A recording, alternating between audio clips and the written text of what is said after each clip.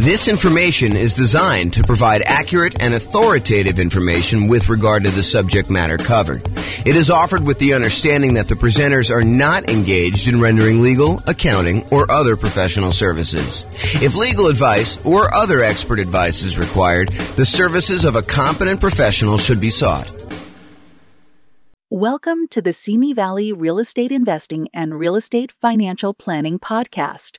Learn all about investing in real estate in Simi Valley, California, with a combination of real estate financial planning and modeling with numbers specific to Simi Valley, plus syndicated, more generalized recordings of live and pre-recorded real estate investing classes, not all of them specific to Simi Valley. Be sure to stay tuned after the podcast for a message from our sponsors. So, creative financing and real estate entrepreneurship. I'm James Orr. So when I started putting together this series of classes, I wanted to cover all of the different real estate investing strategies. I did a single 2-hour class where I went through all the different strategies with like a big picture overview. But then my idea was to go through then and dive deep into each individual strategy, talk about those in detail, and then give you real numbers as to how that strategy might perform for you achieving financial independence with these kind of tools, whatever strategy we're talking about, and then compare those across different strategies. Like how does buy and hold compare to fix and flip or creative financing or house hacking or nomading? And so I wanted to go and do deep dives into each of the classes. But traditionally, I've only usually covered these 3 primary strategies: the buy and hold strategy, including short-term vacation rentals, all the different variations of nomad by proxy, nomad with house hacking, nomad to short-term rental, nomad with lease option exit, and then the ultimate real estate agent retirement plan. So like all the variations of nomad, and then house hacking. So these were the classes. If you've been here for however long, we've been doing classes since 2003. So for most of those time, we've been doing these. It's been really exceptional for us to go do classes on these other strategies. So tonight's a kind of odd class in a lot of ways because I don't typically teach creative financing. I've done a lot of creative financing, not recently, but I've done a lot of creative financing, especially early on in my career. And then like quick turning, flipping properties, BRRRR, wholesaling, options, option auctions, tax liens, and partnerships. So these are sort of like the secondary tier of class topics that I don't frequently teach, although in some cases I've got good experience in those, and especially with the modeling we do, I think you'll learn some stuff that you've never seen before. So these are sort of like the secondary ones, and so you're getting what I would consider like a secondary topic tonight. I think it's super interesting and probably a primary topic for a lot of folks, but not what we typically would cover in the class series. And then there's some stuff that we're just not going to cover, like real estate investment trusts. Go talk to a stockbroker. And then things like probate, short sales, foreclosures, and pre-foreclosures, those are really part of other strategies. They're not their own strategy by themselves. Like, someone who's in pre-foreclosure, they could be a good candidate for you coming in and buying the property creatively, but it's not big enough to be its own like 2-hour class, as an example. So that's sort of like the real estate investing strategies and what we've done. If you've noticed though, we've already covered a 2-hour version of buy and hold. We've covered a 2-hour version of nomad, a 2-hour version of house hacking. We're doing creative financing tonight. We did a 2-hour class on quick turning, flipping properties. We did a 2-hour class on the BRRRR strategy. I'm going to do wholesaling, options and option auction, tax liens, tax deeds, and then partnerships is next week. So you'll see that we're going through the whole kind of like pattern, the whole, whatever you call it. Oh, I don't know, the whole thing, whatever it means there. Any questions on this? All right, cool. All right. So I'm going to take some time to go over all the different types of creative financing and make sure that you got that. Did you guys all get handouts? If you haven't been to one of the like class where we've done these models before, there's some handouts for you. If you've been already and you don't mind, because some of them I don't know if I printed enough, but if you email me afterward, I'll give you a copy. But if you just do the one there, it's like a handout that goes over all the different strategies, and then a kind of like a strategy profile for filling out the strategy tonight, and then one for the loans, kind of goes over the different loans. So if you don't have those, make sure you get them. You guys should have copies, right? Yeah, they're the same as last time. They're not any different. They're all the same. Okay, so let's do creative financing. I'm just going to walk through all these different ones. And if you haven't been to a live class before, I'm really informal. So if you've got questions, please interrupt, and I'll be sure to answer any questions you have. If you need extra copies, go ahead and take them while I have them, if you need them, or if you need someplace to take notes. Okay, so creative financing. So let's start with owner financing. So owner financing is when the seller of the property, the owner of the property, acts like the bank. They are willing to accept monthly payments or yearly payments or quarterly payments, whatever you guys decide to negotiate. But most of the time, it's going to be monthly payments. They'll accept monthly payments for you to acquire the property. There'll usually be a mortgage or deed of trust on the property, and you'll make payments to them based on your agreement, your loan agreement with them.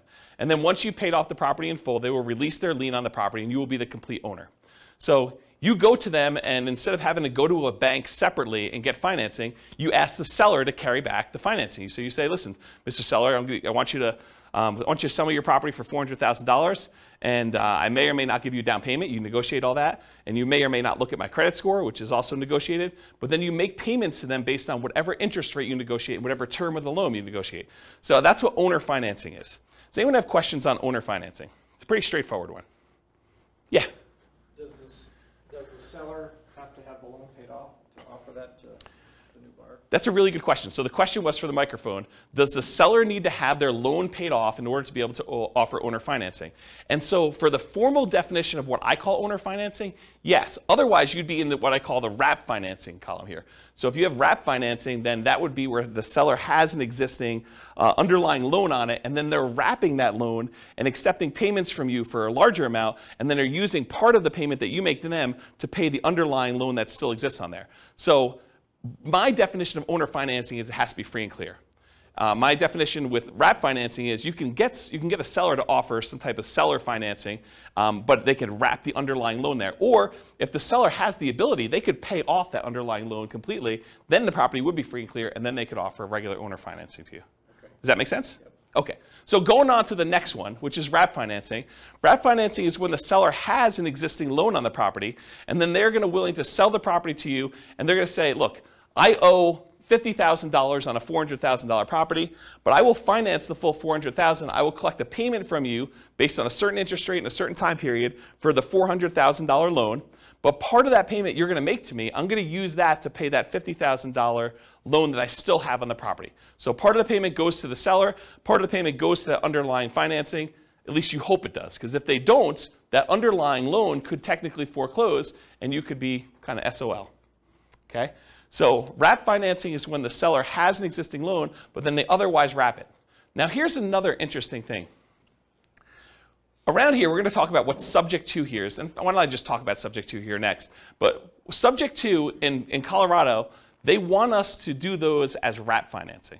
They don't want us to do straight up subject to. They don't want the seller to just deed you the property and have no recourse if you don't make the payments. So they would prefer that you have the seller go wrap the loan so that if you don't make the payments, the seller can foreclose and get the property back on the thing. And you'll want to go talk to an attorney. We're going to have a slide up here in a little bit where it talks about going to talk to an attorney to make sure that you have the right paperwork and that you're structuring it right in your area. Because it's not enough for you to say, James told me this is how we need to do it, so that's how I'm going to do it. You really do need to go get advice from an attorney and make sure you structure this right. It's one of the costs for you to do creative financing. You need to go consult with an attorney and get everything set up correctly one time. And then if you decide you want to hire them for each deal, you can do that. If you think you know enough after you've talked to the attorney, when you got all your paperwork done right the first time, then you can decide to just do that yourself. That's up to you. All right, so let's skip down here to subject to, because I sort of told you that you need to do wrap financing instead of straight up subject to. So what is subject to? Subject to is buying a property where you agree to make existing payments on the underlying loan. So imagine you had a seller who was married, him and his spouse owned a property, and she decided to run off with the plumber. And so she left him. And he's like, look, I can't live in this house anymore. I can't afford to make the monthly payments. I'm going to move back in with my parents, try to recover emotionally and financially from this devastating event with my wife leaving with the plumber. I don't want this house anymore. I'm just going to let it go to foreclosure. And so you say, well, wait a minute, Mr. Seller. Instead of you ruining your credit and letting it go to foreclosure, why don't I come in and I'll just start making payments on your existing loan? And because you're disappearing to Florida, and I don't know where you're going to be, I mean, for all I know, you could totally go to South America or wherever and just disappear completely. I don't want to have this thing lying out here where I'm renting it from you.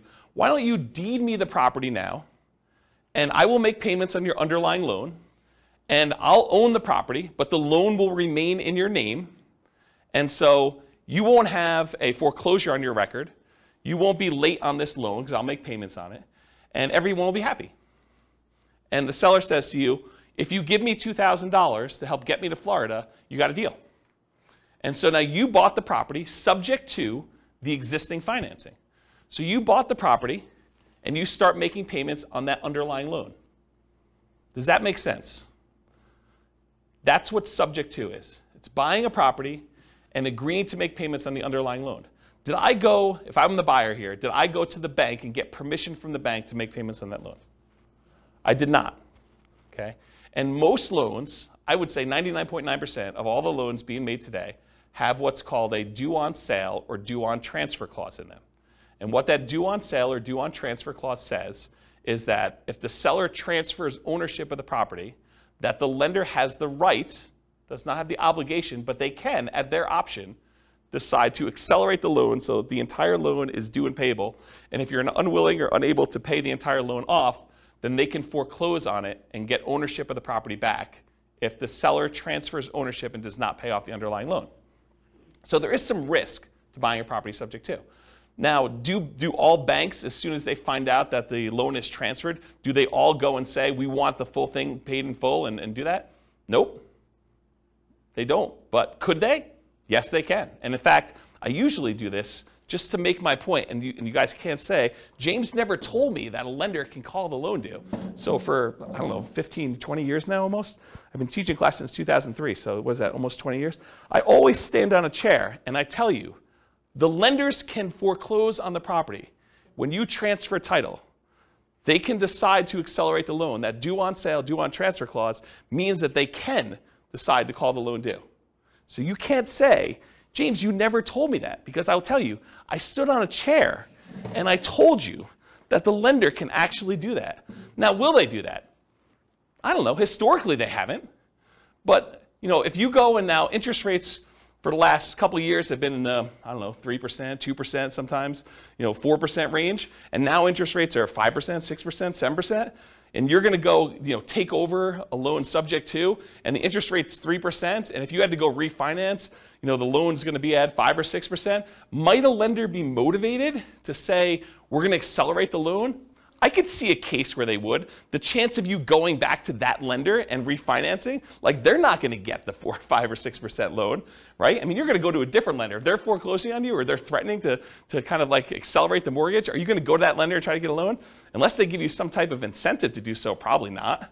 So they're not really probably going to directly benefit, but what if they had some motivation? What if they, thought for some reason getting this loan off their books was a benefit to them, and they were looking for a reason to get it off the books? Could they go and do that? Absolutely, okay? And so, remember my example where the guy was going to, his wife left him and went off with the plumber, and now he's moving to Florida? Well, what happens if you don't make the payments on his loan? Right? Now it's a problem for him, because now the loan is now, in default, and he could be foreclosed on. He could have a foreclosure on his record. That's not ideal. And so one of the reasons why I told you that, at least in Colorado here, they want you to do wrap financing instead of buying subject to, is because with wrap financing, if you're not making the payment to them, they can then say, wait a minute, okay, now I can foreclose on you because you are not making the payment to me, which means the payment on the underlying loan is not being made, and now I have some recourse against you for doing that. Where before they don't, because they deeded you the property. The deed represents ownership. So if the seller deeds you the property, you now own the property, even though there's a loan in their name still on the property. Okay? So that's why we tend to do wrap financing. But again, you're going to want to talk to an attorney and get specific advice about this. Does anyone have any questions on subject to wrap financing or owner financing at this point? We've covered a lot of them. I heard somewhere that they're offering insurance for that. Have you heard of that? No, insurance in what way? So Bill said, it's Bill, right? The due on sale clause. So if the bank actually goes forward with it, you can buy insurance to protect you from that. I've not heard that. If you do find out where it is, please email me, because I'd be interested to see what that says. Yeah, I've not heard of that. So Bill said that there's a company that's offering you insurance in case a bank decides to accelerate the loan and execute their due on sale clause. I've not heard that. Yeah, that's interesting now. And I will tell you, this is this is a gray area, a relatively controversial subject. There are some people that will tell you it's not a big deal, go ahead and transfer it. I've never seen one happen. I actually know of one that was accelerated. But like some people say, I've never seen it happen. So you could do this with impunity. It's not a big deal. They'll also tell you, just hide that you've done the transfer. Like, buy the property, put it into a trust. If you put the property, they'll tell you this, it's not true. They'll tell you if you put the property into a trust, if you have the seller put a property into a trust, and then you take over the trust, that actually eliminates the ability for the lender to accelerate the loan and use the due on sale clause, and then start their foreclosure process if they want to. That's not true. The phrase that they're referring to is that a seller can move the property into a trust for their own estate planning purposes. But as soon as you take over ownership of the trust, you have violated due on sale clause. So if they maintain ownership of the trust, if it actually is for their benefit directly, then that doesn't violate the due on sale clause. But if you take actually ownership of the trust, then that happens there. And they'll say, but no one really knows the trust. The trust is a private document. It kind of sits there. Well, maybe, right? I mean, if a seller really wanted to know, and the information technology has become so good these days, that if a seller really wanted to know, they're going to look at stuff like, did the insurance change names? Did the water bill get changed to a different name? Did the electric bill get changed? And you're going to say, but sometimes tenants will do that. Yeah, you have enough of these things happening. I think a motivated lender could go and do that. So just do it with your eyes open, talk to an attorney and get advice on it. But this is not with zero risk proposition, in my opinion. And there's people that have different opinions, and they'll tell you that you could do this with impunity, it doesn't matter. And you'll see that online all the time. Any questions on that, especially the part about it being controversial in the gray area? All right, cool. What's that? You want me to get up on a chair? Yeah, so that's kind of the three there. Owner financing, wrap financing, subject to. What about loan assumption? Well, subject to is when you buy a property and you do not get the lender's permission. But certain loans, you can formally go to the lender and actually assume the loan. You could say to the lender, hey, look, this loan is assumable. I would actually like to come in and I would like to take over the payments for this particular seller, and I will formally assume all responsibilities for this loan. And so you can go to the lender and formally assume a loan. That's different than subject to. You're going there and you're getting the permission of the lender, and with the blessing of the lender, and usually a fee, you're going in there and taking over the loan and doing it that way. Does that make sense? That's the difference between loan assumption and subject to. Okay, so the rent-to-own, lease-to-own, lease option, and lease purchase family, they're all really, really similar in my mind, because you're leasing the property. The seller of the property, the owner of the property, is saying to you, look, I will allow you to have occupancy of the property, and in exchange for that, you're going to pay me a fee, usually monthly. It doesn't have to be, but it usually is monthly. They're going to pay you a monthly. You're going to pay the seller a monthly fee in order to lease the property or rent the property for a period of time. But then, in addition to that, you agree with the seller. Look, Mr. Seller, provided I pay the rent for the next year or two, how about you give me the ability to buy this property from you at some point in the future for some price that you've negotiated, with some terms that you've negotiated, like who pays what and when and how. So that is a lease option or a lease purchase or a rent to own or a lease to own type of situation. You're leasing the property and you have the right to buy the property at some point in the future. So a lease option is a lease agreement with an option agreement. You have the option to buy the property at some point in the future. You can choose not to exercise your option if you want to. That's what a lease option is. You lease the property, and at some point in the future, if it makes sense to do so, you can go and buy the property. Lease option. A lease purchase is a lease agreement with a purchase contract. And there's usually a little bit of a stronger implication in a purchase contract that says you intend to purchase the property. It doesn't mean that you have to, unless it's specific performance, in which case you could be sued if you don't perform. But in most cases, it's some type of lease purchase, and the purchase is usually based in some type of earnest money, where if you don't exercise the purchase contract, then you lose your earnest money. Although there's some ways you could write it where you don't actually lose your earnest money, but I think most of the time there's some type of loss there. So rent to own, lease option, lease purchase, they're all really in that same family. You're leasing a property for a period of time, and you have either the option to buy it or you have an implication to buy it with a purchase agreement. So those are what those are. Anyone have any questions on those? Okay. Agreement for deed, bond for deed, contract for deed, installment land contract. So when you buy your car, you don't actually own your car until you've made all the payments, right? You get the title at the end. Well, that's sort of what this agreement for deed, bond for deed, contract for deed, installment land contract are. You're making payments on a property over time, and if you fulfill all the payments in the terms of your agreement, then at the end of that, the seller is going to give you the deed to the property. You have an agreement to make payments, and then eventually get the deed. Bless you. Or you have an installment land contract. You have a contract for the deed where you're agreeing to do certain things, and at the end you get the deed for the property. So it's sort of like car payments for houses is the best way I can describe it. Okay?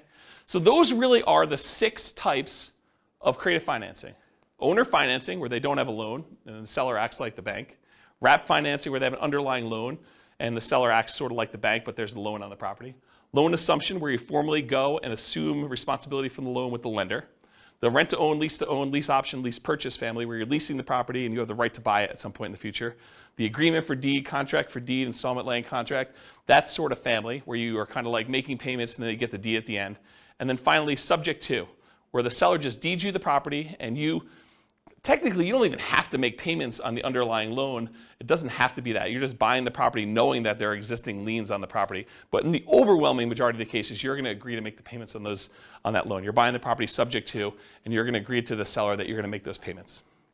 Any questions on those 6? Okay.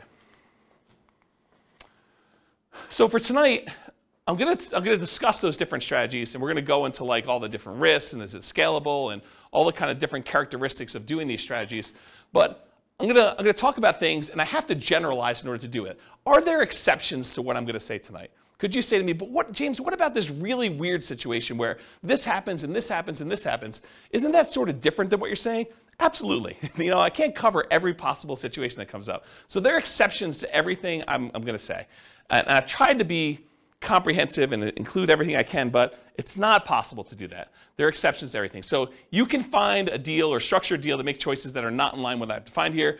And beware, just because you don't think there's a chance that X can happen, it doesn't mean that it won't happen. This is designed, in my opinion, to be a starting point discussion to help you make better investing decisions on your own with additional knowledge. This is not like the end of your education. And at a minimum, in my opinion, in order to do any creative financing deals, you should budget talking to an attorney in your marketplace who like specializes in doing creative financing to make sure you're doing it right in your marketplace. You should not say, James told me this, therefore it is 100% correct in my marketplace. Okay? Do your own research. All right, so creative financing variations.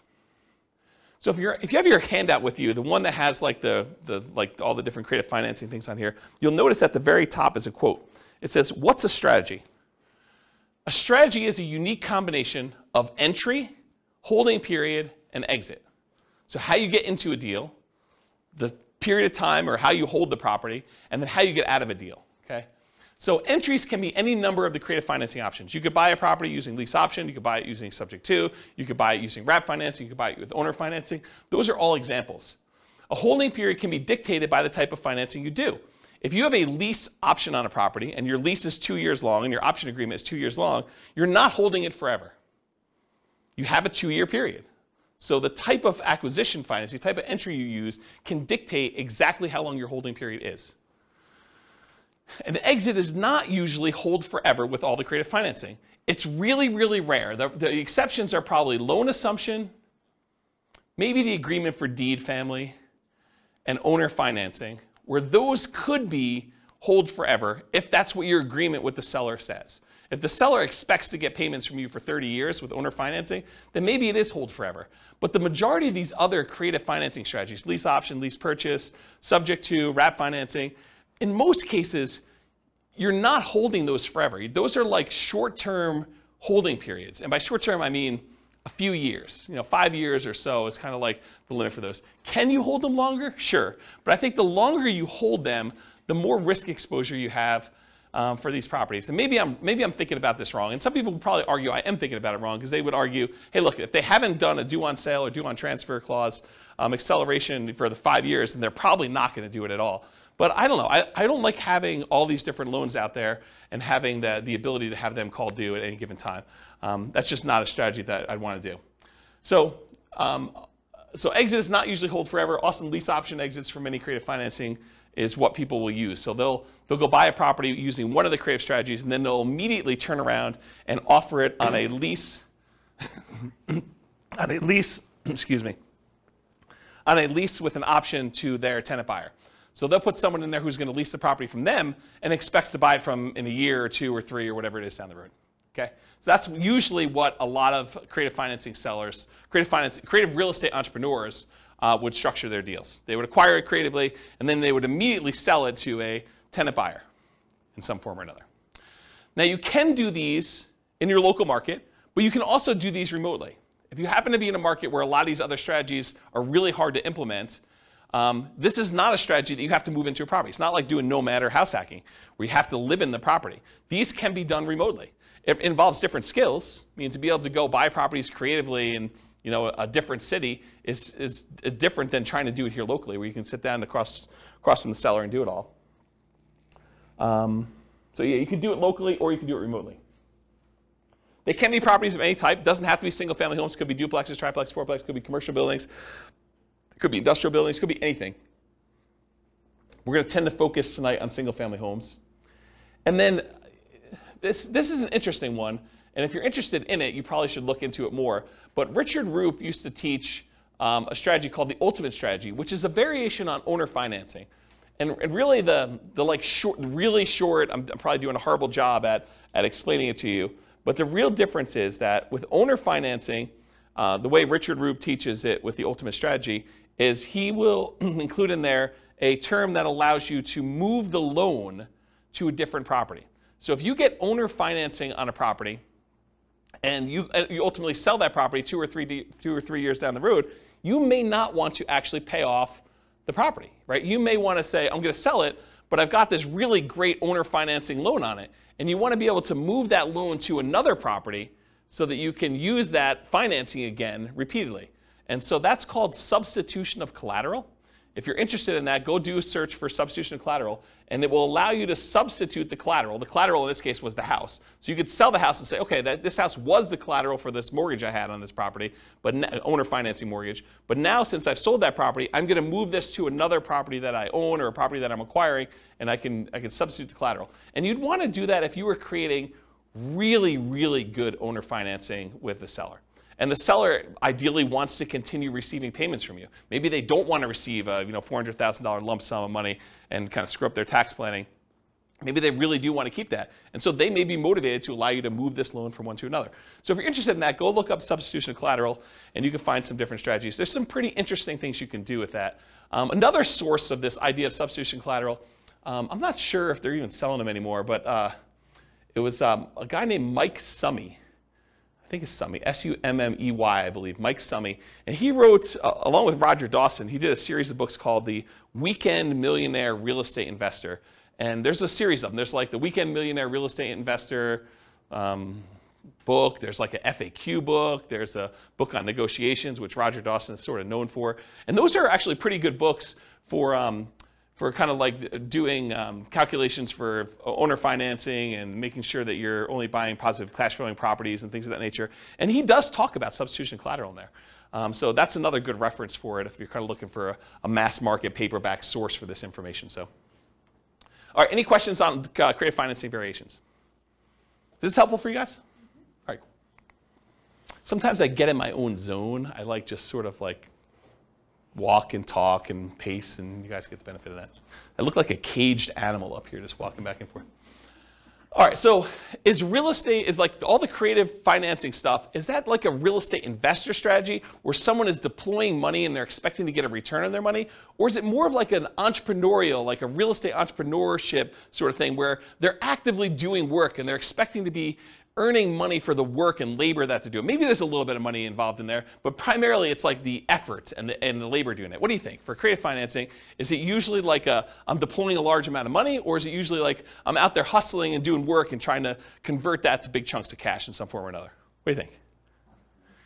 Yeah, I think this is an entrepreneurship one. I think this is a pretty clear example of it. You're going to do all this effort and work. You're not really taking like big down payments and going buying 20% down or 25% down buying whole type properties.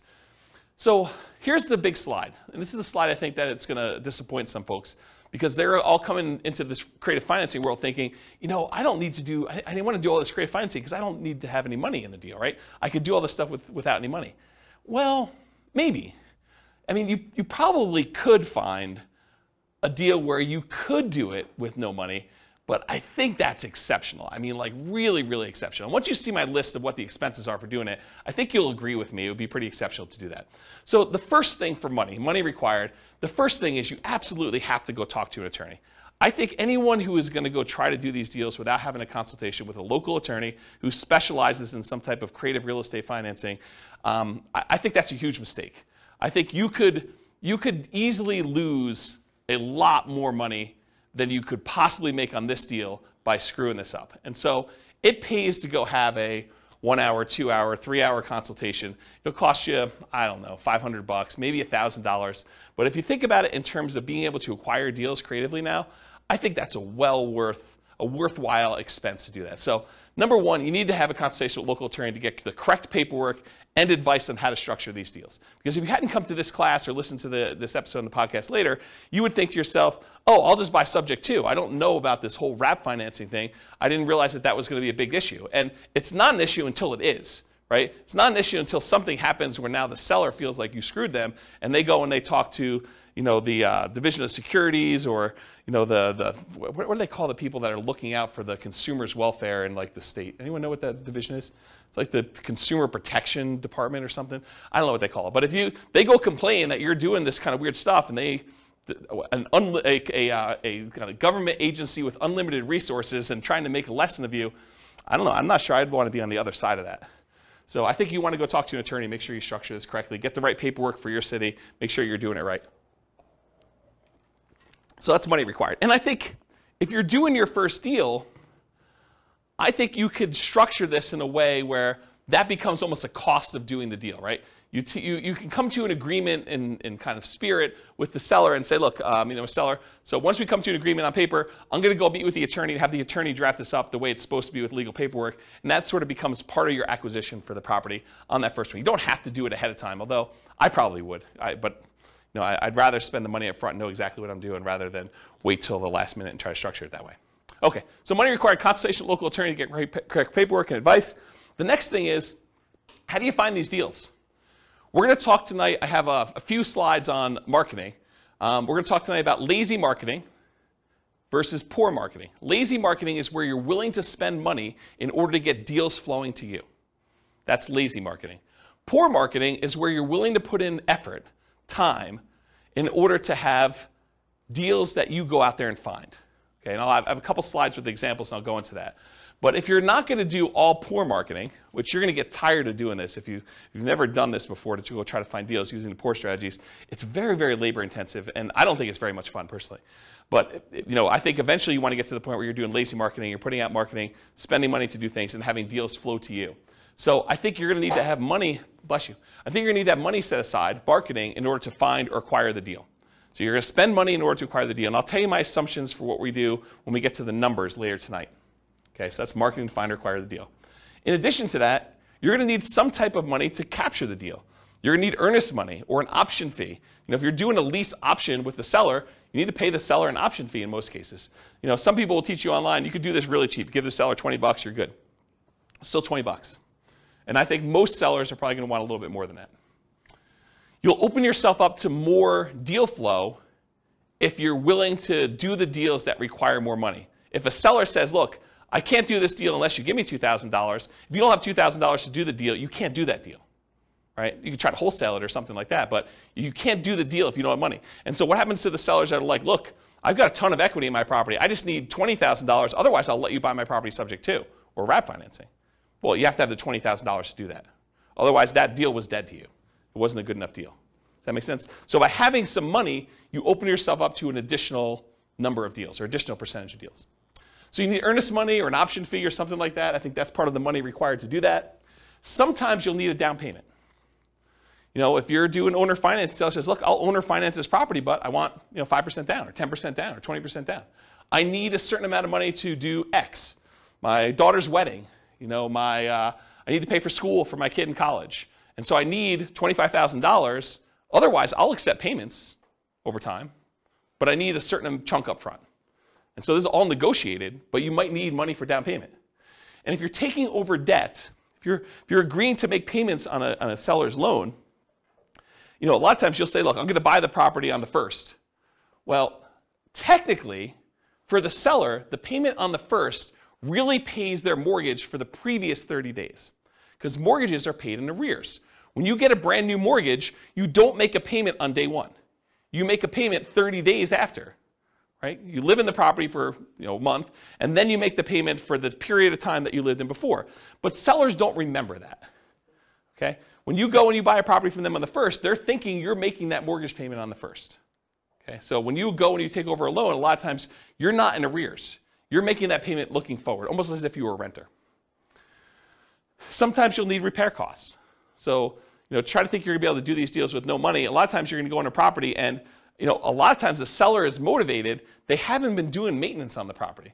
They haven't been taking care of the carpet. They haven't been taking care of the kitchen. They have a whole bunch of little like fixer-upper sort of things, $500, $1,000, $2,000, paints, things like that need to be done in the property. So sometimes you'll need massive repairs if something needs really serious fix-up. But in most cases, even relatively pretty houses, if a seller is motivated, a lot of times they're motivated. They've been motivated for a little while. They haven't been doing things. Or sometimes you have to make up back payments on a loan. They're 2 months behind on their mortgage. They're willing to come in and let you take over payments on their existing loan, but the reason they're able to do that is because they're going to be foreclosed on otherwise, and so you need to make up 2 months worth of payments. Does that make sense to everybody? Okay. You'll need some closing costs. I think a lot of attorneys are probably going to suggest to you that you close this at a title company or an attorney's office, depending on what is customary in your marketplace. They don't want you to do something at the kitchen table and bring in a mobile notary and have them doing something, because a lot of sellers don't realize that they're transferring ownership of their property if you do it at the kitchen table. They want you to go down to a title company and have it done legitimately. And you probably should buy title insurance in a lot of cases. So you'll need to have regular closing costs in order to acquire some of these deals, especially if your attorney suggests you do that. And then finally, once you acquire the property, there's some expense to holding the property while you're marketing it to find a tenant, or the marketing itself in order to find your tenant, or your tenant buyer. If you're going to put a tenant in there who's going to buy it from you, you need to spend a little bit of money in order to find those people. We've kind of gotten spoiled in some ways with a market that's ridiculously hot, that we forget that it's not usual to kind of put a property up and have it occupied in like a week. Sometimes you're holding a property for 60 days trying to find a tenant or tenant buyer. Sometimes it's longer than that if you're not really doing what you're supposed to do, or it's priced too much or whatever. Okay? So realize you probably need to have some holding costs or marketing costs in order to acquire your tenant or tenant buyer, and be prepared for that. So can you do this with no money? Maybe, but I listed out all these reasonable expenses for you. I don't think there's any on here that you're like, well, you just made that one up, James. These are like legit costs you have, right? So, and I'm not even putting in here reserves, right? So I don't know. I think a lot of people are attracted to creative financing because they're like, I could do this with no money, but I don't know if that's true. Can you do it with less than 20% down if you're kind of comparing it to putting 20% down to buy a property, a traditional buy and hold property? Sure. Is it going to be 5% of the purchase price? I think you could start pushing toward 5%, with some of these costs. We can get there. I'll show you some assumptions I have a little bit later, but maybe it is still cheaper than doing like a nomad strategy, or is it going to be 3.5%? I don't know. Maybe it's better to do a 3.5% FHA loan to do that. Okay. Anyone have questions on the financing stuff? Is that helpful? Is that like a surprise to folks? Not what you're expecting when you came in? Everyone knew this? You've heard me talk about it before already? Okay. It's this fine line between, I don't want to discourage anybody, right? Like I want to be encouraging and tell you, you could do this. You go get advice from an attorney, and you can go out there and you could do these deals. And I'm going to show you some numbers that you're going to be motivated to do it, right? Because you're going to see the numbers, you're like, holy crap, this is awesome. But to go think that it's awesome and that you're going to be able to do it with no money, I'm not so sure that those are compatible thoughts. And so I'd rather be realistic and have you go into it knowing that you're going to need to put some money into this and get it working than to think that you're going to be able to do it with no money down and be really frustrated when you find deals that all require some money and you're spinning your wheels and not able to get any traction. Yeah, question? Like maybe naive, but so yeah. Some of this creative financing methods, let's say you were combining this with nomading, yep. You can only get 10 like conventional loans. Would these be considered against those loans, or would this be kind of depending on how you write it up? How does it count? Yeah. So it's a really, really good question. So the question for the microphone is, if you're going to do creative financing, do those loans count on your record for being able to get additional loans? If you're limited to getting 10 loans buying traditional, like buy and hold properties, non-owner occupant. For the owner occupant ones, you're not limited to 10, by the way. Yeah, but for like traditional 20% down investor loan, a lot of times you're limited to 10, then you got to switch over to some type of portfolio loan in order to do that. So do these creative financing ones count? And it's weird because some lenders will tell you absolutely, especially if they appear in your tax return, right? They'll show up on your tax return and you're like, I'm responsible for this loan. I've been taking the deductions for it and everything, and they'll say, this sort of counts. Other lenders will say, hey, if it's not on your social security number, it doesn't count for you. And so some investors will actually buy these in the names of LLCs or something like that, and they'll have the LLC be the owner of it. It's not on their social security number. It's not a loan on their name, and it'll be on the LLC's tax return and stuff like that. But you're going to want to check with the lender to find out.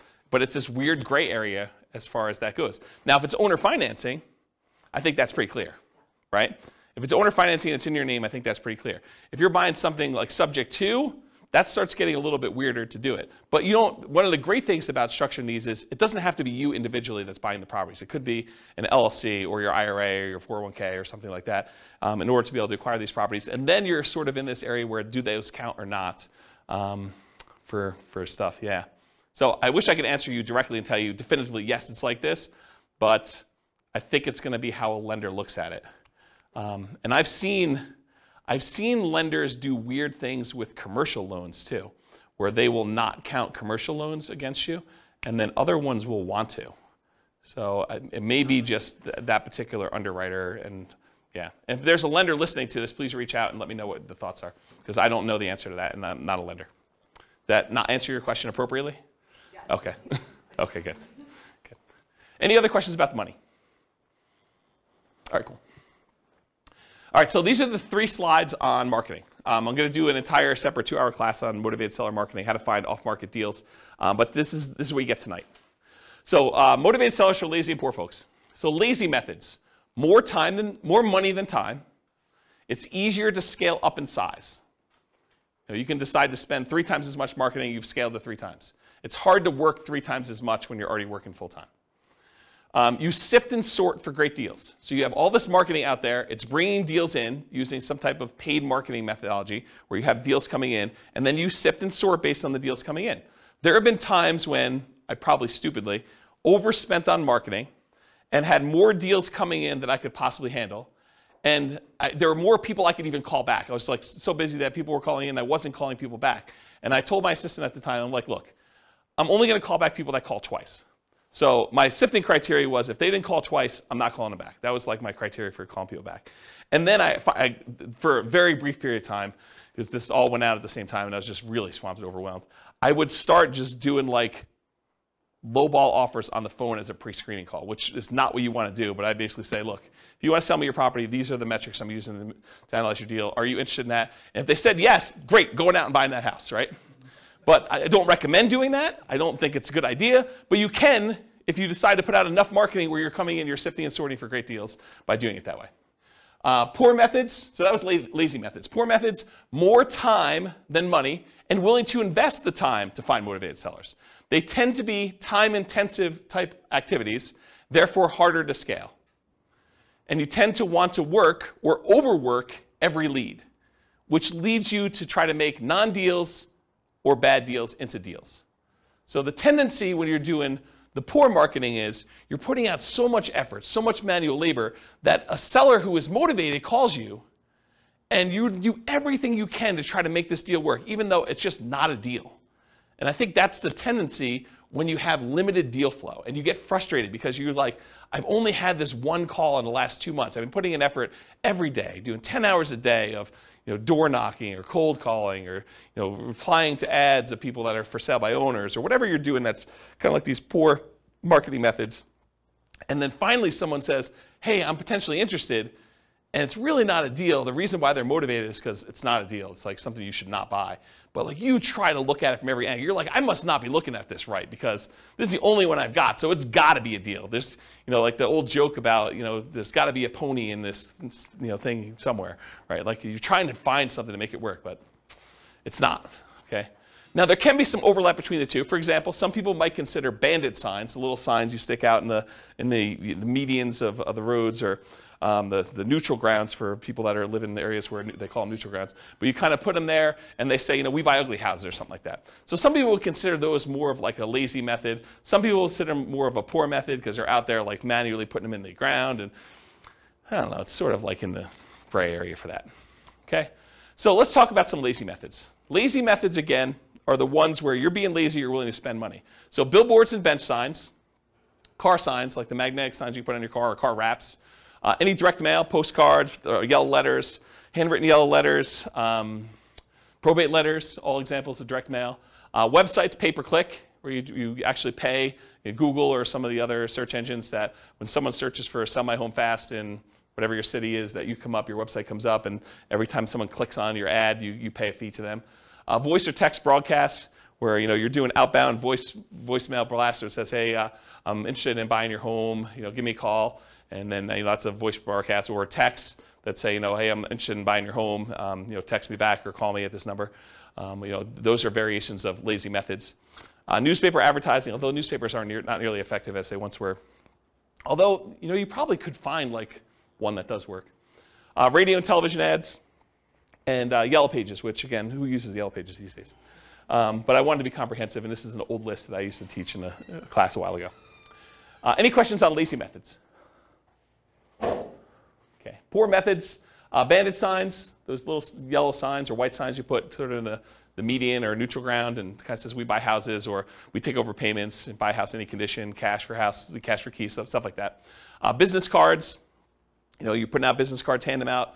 People that meet, contacting for sale by owners, getting on the phone and dialing, going door to door, stuff like that. Door knocking, door-to-door flyers, door hangers, and sticky notes. Any type of door-to-door guerrilla type marketing, I consider that more of a poor method.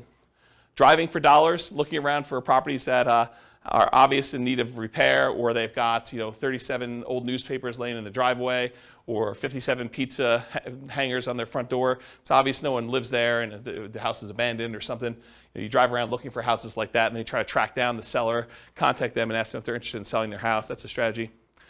Flyers and the free flyer method. So you could put out door-to-door flyers. I think that was already on there. The free flyer method is you can go and contact 3 other businesses in the area and have them all agree to pay for a half page of a flyer. And you can charge them 1/3 of the cost for the flyer so that it covers all the printing for you. And then you go around and do door-to-door where you put up all the flyers, or you have them cover 1/3 of the cost of the printing and someone to deliver them for you. And you basically get the 4th spot on that 2-page thing for free. So it's a way for you to have an unlimited budget for doing marketing where you're getting 3 other businesses, the pizza company, the plumbing guy or AC guy or something else, the weight loss guy, and they're all like on there and they're trying to sell their product or service, and you're one of the 4 on their advertising, and you do as much free advertising as you want doing that. That's what the free flyer method is. And then networking, telling people, what do you do? I buy investment properties. Someone is needing to sell their property, I can help them sell their property, that sort of stuff, elevator speech. Sometimes you can find properties through real estate agents. I have bought properties creatively through real estate agents. It's hard to do. You can do it though.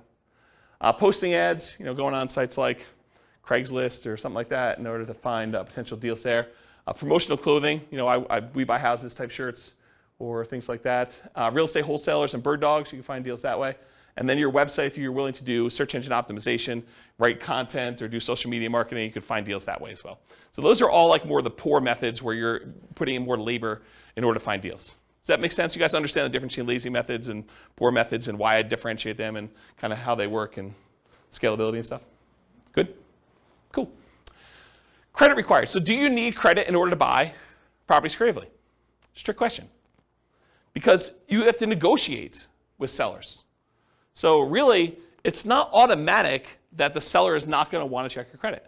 I think that a lot of sellers, especially sellers who are motivated, are not going to need to check your credit. But I think that there are some sellers who are not motivated and they own their property free and clear, and they may be a good candidate for owner financing, who may say, yeah, I'm willing to owner financing for you. How's your credit score? And you tell them it's good. Do you want to check my credit? And they're like, yes, I do. It's a requirement for me to do owner financing with you, and they're going to want to check your credit, and so that becomes a requirement. So if you don't have good credit, you can't do those deals. Or bring in a partner. That was a pause for a drink. So transactions tend to be negotiated with the seller, so credit required is often a negotiation between you and the seller. There is a greater chance of finding options that do not require you to have personal credit with creative financing directly with a seller, especially if you're helping a seller solve a problem, if they're motivated in some form and they've got an issue that you can solve. Okay? This also opens up that since you don't need your personal credit to do it, you can buy in the name of an LLC or company if you want to structure things that way, or trust, or your IRA or your 401k, which we'll get to here in a second. Any questions on credit required? Cool. So skills required. So what do you need to know? What do you need to be able to do in order to do creative financing? And I think this list is a lot longer than a lot of other strategies because there's a lot more moving pieces. So the primary skills required for creative financing are, number one, you got to find deals. So a lot of times that means you need to have marketing skills. Because this is not like, you're trying to do traditional buy and hold, you're looking in the MLS, and all you got to do is keep looking at the stuff until you find one that works where you run the numbers. Now you got to go out there and actually get deals. You got to create motivated sellers. You got to go find them and identify them and have them call you or call on them. So finding deals, you need marketing skills. You still need to be able to analyze deals. And analyzing deals for creative financing, it adds an additional layer of complexity. It's not something you can't learn, but it's not as straightforward as just, I'm going to get a 20% down loan. Do I like the cash on cash? Do I like the internal rate of return? Am I looking at those numbers? It's a little bit more nuanced than that of how you structure it, how you run the numbers. Once you've done it a few times, it's pretty easy. So you need to be able to do a deal analysis. In some cases, you'll need to do rehab estimating, going into a property and finding out how much it's going to cost to get it ready to rent or a tenant buyer. You need to do cash flow estimating, figuring out what the rent's going to be on that and doing those calculations. And in a lot of cases, you may need to estimate value to find out what you're going to sell the property for to your tenant buyer and what you're going to be able to buy it for, and is that a good enough deal? And is that reasonable? Will the property appraise when your tenant buyer goes to get a loan on it and cash you out? And so I think you need to be able to estimate values of properties. If you're doing traditional buy and hold, you may not need to do that at all. So it's an additional skill. Deal structuring, I kind of talked about that already, but you need to be able to structure these deals, figure out how you're going to structure, what type of creative financing you're going to offer, what type of profit spread you need, what type of cash flow you need, all those different things as part of deal structuring. In some cases, you may want to go raise money. So possibly raising money becomes more of an issue with this. I think you could probably list that in a lot of different strategies, but I think it's even more appropriate in this particular one, is possibly raising money as a possible skill. And then selling or filling the property, either selling it outright or putting a tenant buyer in the property or putting a tenant in the property or doing a short-term rental. Whatever you decide to do as your exit strategy, you need to be able to do that part of that skill too, or managing someone who's willing to do that. Property management, while the tenant or the tenant buyer is in the property, you need to be able to do that skill. And it can vary. The skill is either you doing it yourself and all the skills needed to do that, or hiring somebody else like a property manager and then being able to manage the property manager to do that. The rehab itself, you might be doing the work yourself, you might be managing subcontractors, you might be managing a GC, general contractor. So you'll need those skills too. And then this is it's deceptive, right? But I think this is a sales job. Being able to go out and, quote, sell the seller on why your solution is a good solution for them and talk to them about the pros and cons and the benefits of doing that and how it's structured, and that's sales skills. So you need to be able to go sell the seller. So it's a sales job to do this. And then of course, once you get the property, selling it to the tenant or the tenant buyer, I think that's a sales job as well. So despite what a lot of folks think, this is a sales job. And then you need to do all these other skills on top of that. Okay. Any questions on skills required for doing creative financing? Nothing? I got no questions. I would just recommend, if you're marketing, you're reaching out to sellers to have a good CRM. So a big thing about managing your contacts, when you contact them, how often you contact them. You can also figure out your KPIs. Basically, you figure out how much it costs to get a deal in the contract. So those are sort of some pretty important things. It's Taylor? Yeah. So Taylor just said, for the microphone, because it's hard to pick up on the mic, Taylor just said if you're going to be contacting sellers, it's important to have a CRM, customer relationship management software, that keeps track of who you called, what you said, information about them, the situation, last time you called them, things of that nature. And then you could go and start looking at key performance indicators, what he called KPIs, in order to determine what your cost is to generate a lead, what your cost is to close on a deal, what your cost is to put a tenant buyer in the property, and all those things of those nature. I don't know if I'll cover it in the marketing class, but I do have a class I taught before, and I have a spreadsheet that allows you to analyze the entire profitability of the entire business model for doing off-market deals, where we talk about all the different steps, the stages of acquiring properties, how much time and how much money you spent in each stage, and then on the output side, what the profit was on that deal and how much time and everything was spent in those things too. And you can go ahead and change the inputs of all the different marketing you have, and it will trickle out and do it'll do calculations to show if you go and spend $2,000 on postcards instead of $1,000, how that kind of impacts the number of calls you make and the number of credibility packs you send out and the number of motivated seller presentations you've made and follow-up calls and closings and then all that, how many deals you end up with. And so it does all those calculations for you and it shows you your overall profitability. And if you haven't done that before and you're really going to do this business model, I would strongly recommend it because it kind of gives you some insight into how to do it. So thanks, Taylor. Any questions on skills? Cool. Stability.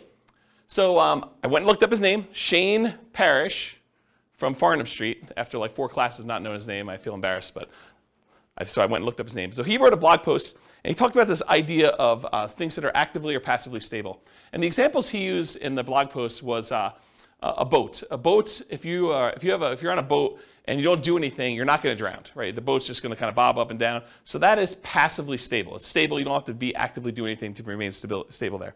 But a jet fighter is actively stable. If you don't take your hands off the controls, you don't do anything, jet fighter, you're going to crash, you're going to die. Right? And so the idea is that are things actively stable or passively stable? And real estate in general, I think, is actively stable. If you don't do anything to your properties, if you don't like pay any bills or anything like that, you don't pay your taxes, you're going to lose the property. They're eventually going to take over the property from you for a non-payment of property taxes. But on the spectrum, though, there's like certain strategies that are more actively stable than others. And so I think creative financing is a very active type of strategy where you have to be doing things with the properties, otherwise you're going to get a lot of trouble. So some strategies are more active than others. For example, subject to lease options, lease purchases are more active, in my opinion, than owner financing kind of stuff. In both cases, you have to do stuff, but I think there's a lot more activity with subject to lease options, lease purchases as examples of that. And then the traditional examples I've used in other classes to kind of describe this is amortizing mortgages versus balloons and interest-only loans. An amortizing mortgage, if you just make the payments for the 30 years or 15 years or whatever it is, the mortgage will eventually pay off.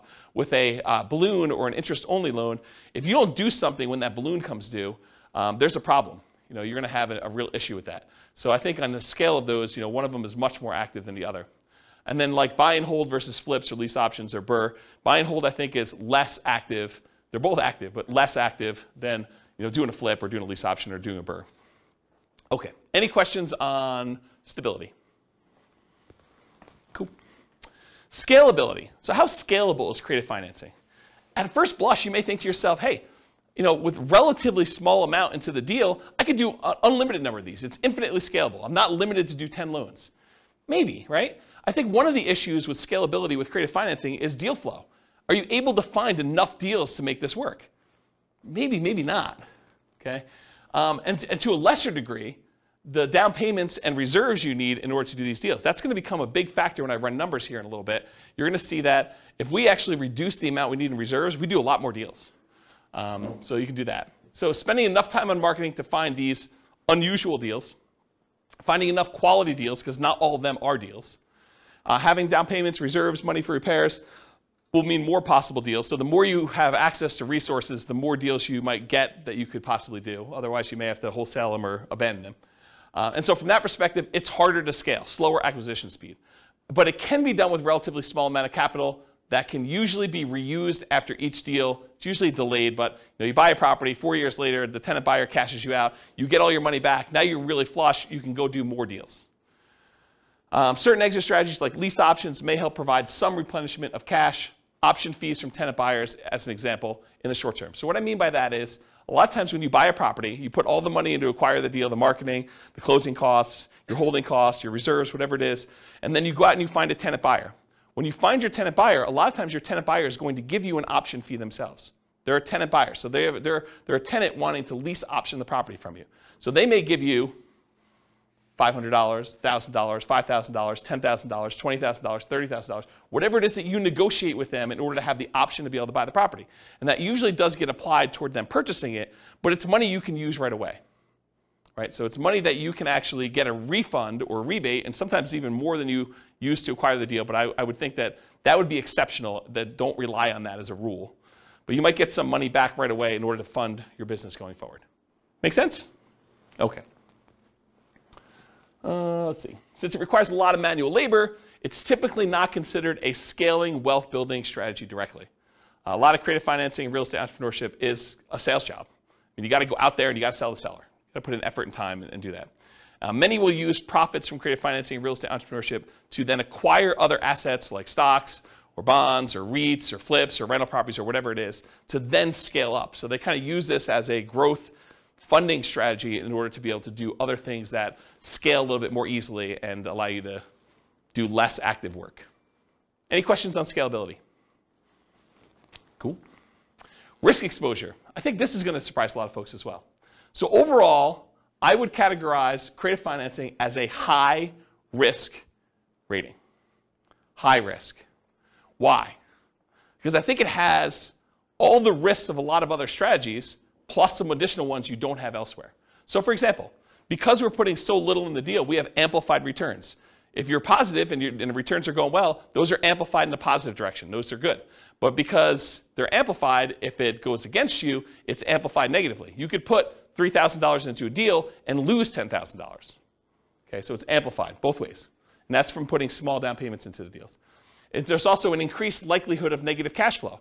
Whenever you put a small amount down or you take over debt in a property where the original seller had very little down in the deal, you have an increased chance of having negative cash flow on a property.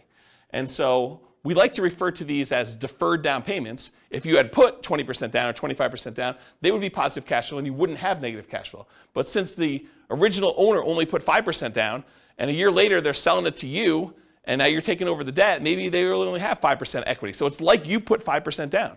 So you could have negative cash flow on this. And they may still have PMI and things of that nature. So whenever you have small or no down payments, a lot of times you're going to have negative cash flow. There's also a limited selection of the deals that come across your desk.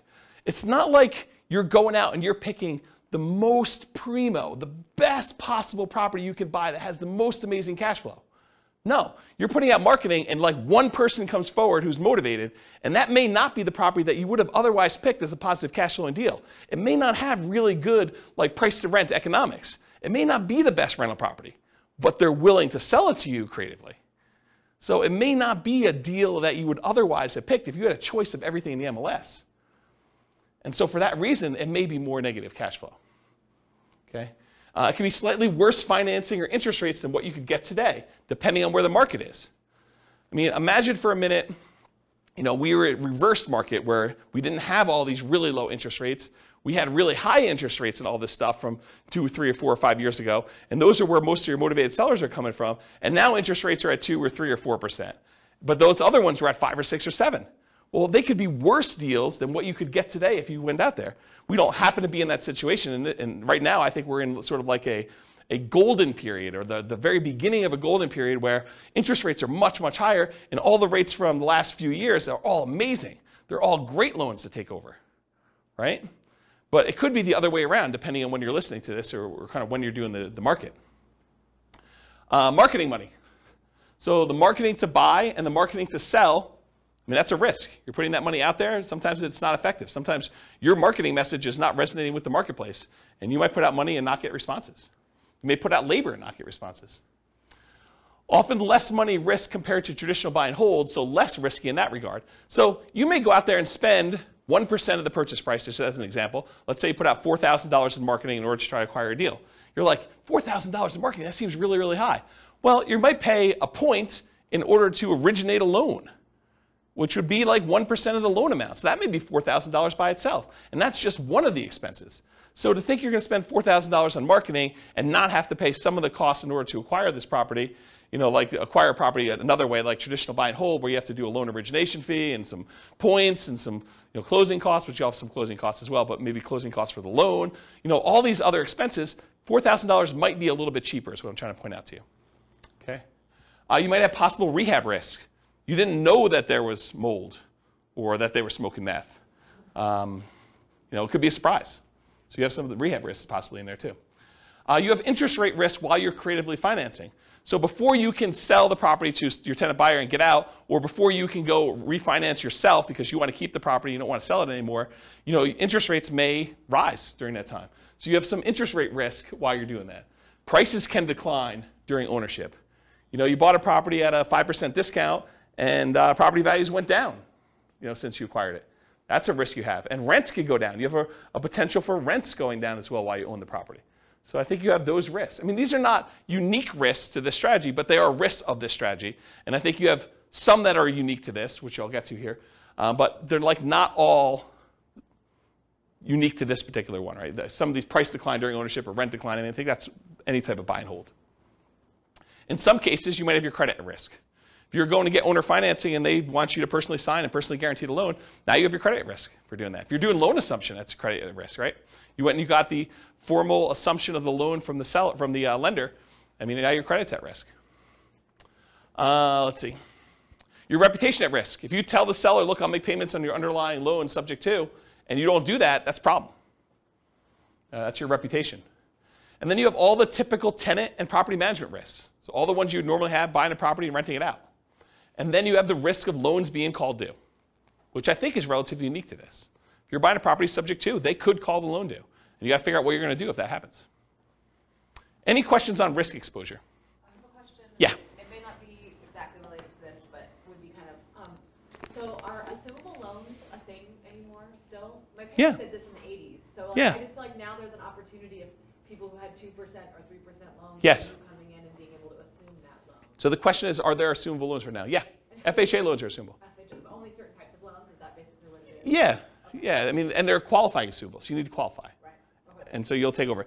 What's gone is non-qualifying assumable loans, where anyone can come in and just sign something. Like when in the 80s when interest rates were so crazy, I asked my parents how they ever bought a house. It was because they assumed most of the loan and only, but they said that $16,000 was taxed. The interest was like 23% when they bought that house. Yeah. Yeah. Actually, I had a buddy, he got one of his buyers to assume a VA loan with like a 2.3% interest rate. Yep. This was just a couple weeks ago. So, Did he have VA benefits? Yeah. Yeah. So like the guy had VA benefits and the loan was a VA loan. Yep. So he was able, that's why he was able to assume the VA loan. So it's just certain types of loans then. Okay. Yeah. I just I never even heard of that. Yep. So, cool. Yep. Yeah, they're qualifying assumable, so you need to qualify. And a lot of times you need to pay a fee. So the bank's going to ask you to do a paperwork fee in order to do that, whatever that is. Any other questions? I have a question. Yeah. It seems unlikely in this environment because of high prices that there would be good subject to candidates. Is What do that you mean? true? Well, So the because question they for the don't have microphone. Equity in their house, so it'd be kind of crazy for them to walk away. Well, I guess if they lost their job and they have no money, they could still keep their credit. Yeah, so Scott's question is, in an environment like this, where we've seen massive amounts of appreciation, and people probably have a lot of equity in their property, for someone to be able to just allow you to take over their loan subject to seems unlikely. And that's not quite true, because what they may say is, look, if you give me the $30,000 in equity I have, you could take over my loan.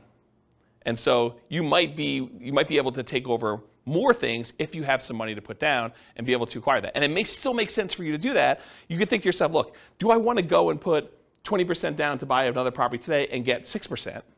Or do I want to do, $30,000 and be able to take over 3.25? And you may still want to do that. So yes, there are still options to do it. I do agree with you, though, that the more equity they have, the more creative you need to get in structuring that. The chance of them saying, hey, I'll walk away and give you, and I'm using that in quotes, 20% of my equity just because that's my loan balance, unlikely, right? I think you can, in some cases, capture some equity. They're willing to trade some of their equity for the solution to their problem. But 20%, maybe, probably not though, right?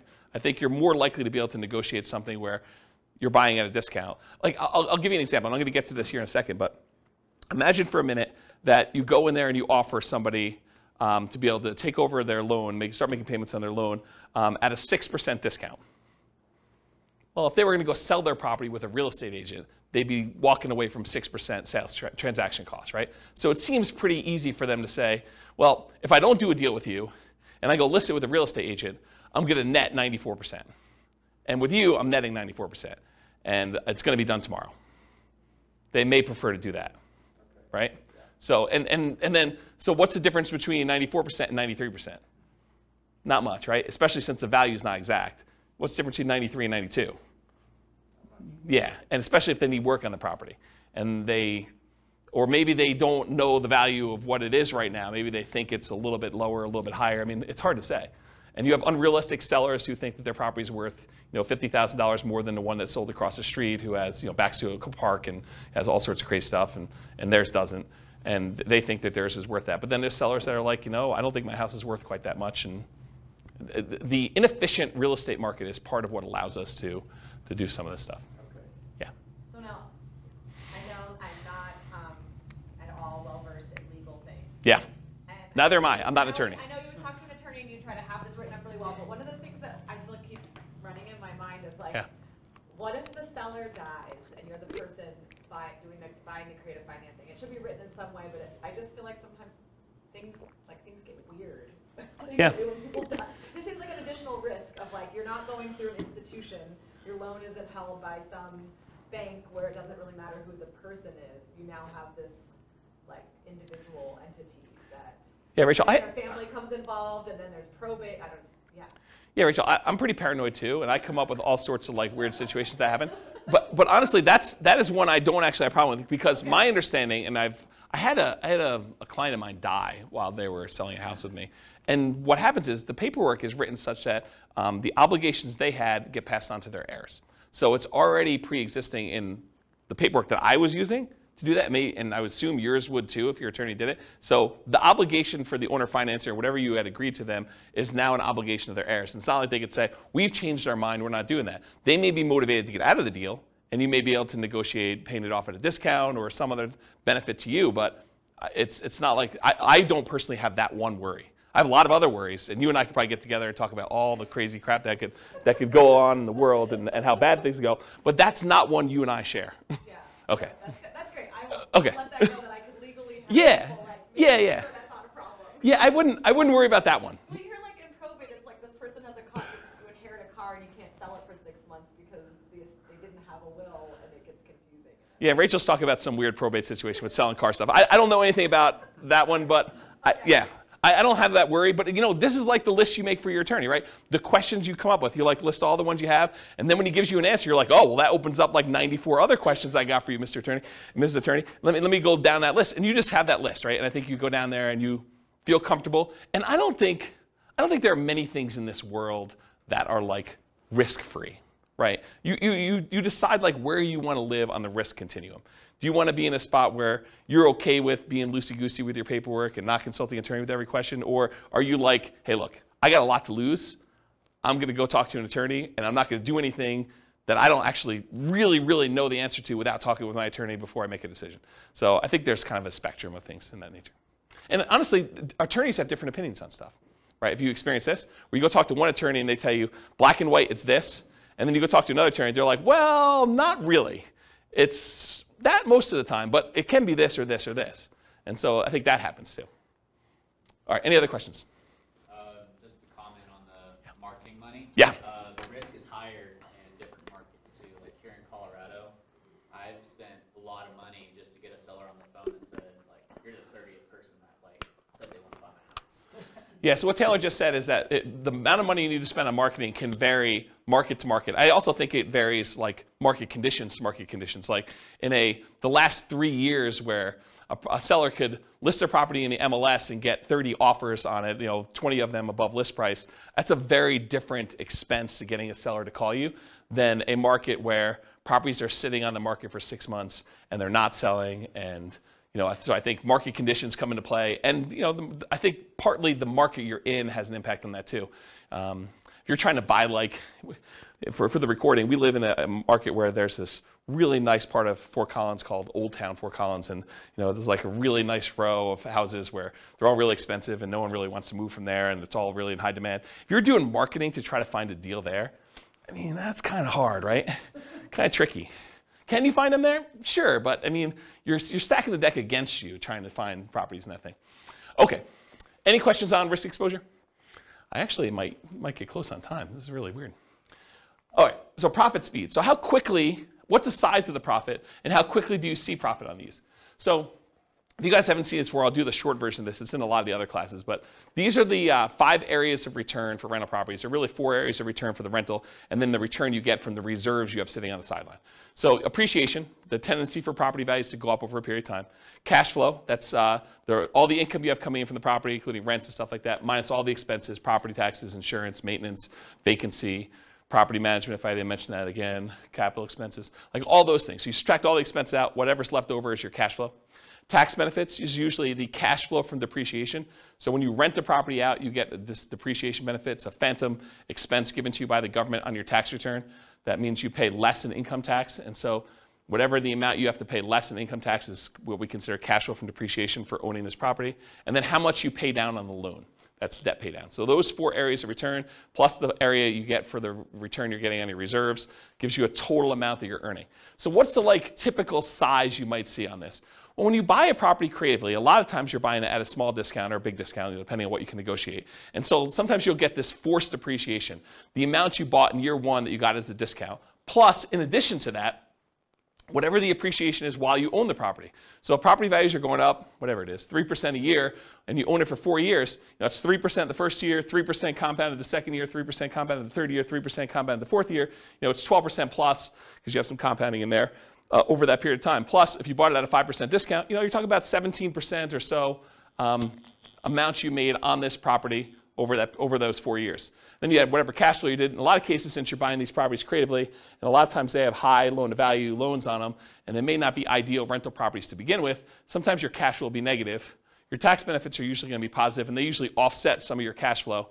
And then debt pay down, depending on the price of the property and the interest rates. The lower the interest rate, the more you pay down in debt, just in general, for the same amount of property there. So you combine all those together, you're talking about relatively big sums when you're doing it. It's not all up front though, right? So as far as when this happens, a lot of times you'll get an option fee from your tenant buyer. When the tenant buyer comes to you and they're like, okay, I would like to rent your property and I'd like the option to be able to buy it from you from a year or 2 or 3 or 4 down the road. A lot of times they'll give you an option fee up front. So whatever you negotiate could be $1,000, $5,000, $10,000, $20,000, whatever you negotiate with them in order to get, but you get a kind of a pop there at the beginning for that. And then you get ongoing cash flow from the rent on the property. Sometimes that's negative, sometimes it's not.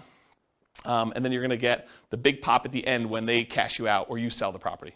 And so that's when usually the majority of the money comes in from doing these creative financing. Make sure I covered everything I wanted to. Yeah, so rents and option fees or security deposits are typically paid in advance. I think I talked about that. The paper return from forced depreciation when you're buying at a discount, I talked about that. Okay, I think I covered everything I wanted to cover on that. Any questions on the profit speed and size of profit? Cool. Finding deals. Most common methods for finding deals for sale by owners. And by for sale by owners, I mean 2 major groups. For sale by owners that are already actively marketing their property. These are the guys that they know they're for sale by owners, they're putting their property out there for sale, and they're trying to sell it themselves. And then you've got all the hidden for sale by owners. The ones that don't necessarily have their property marketed.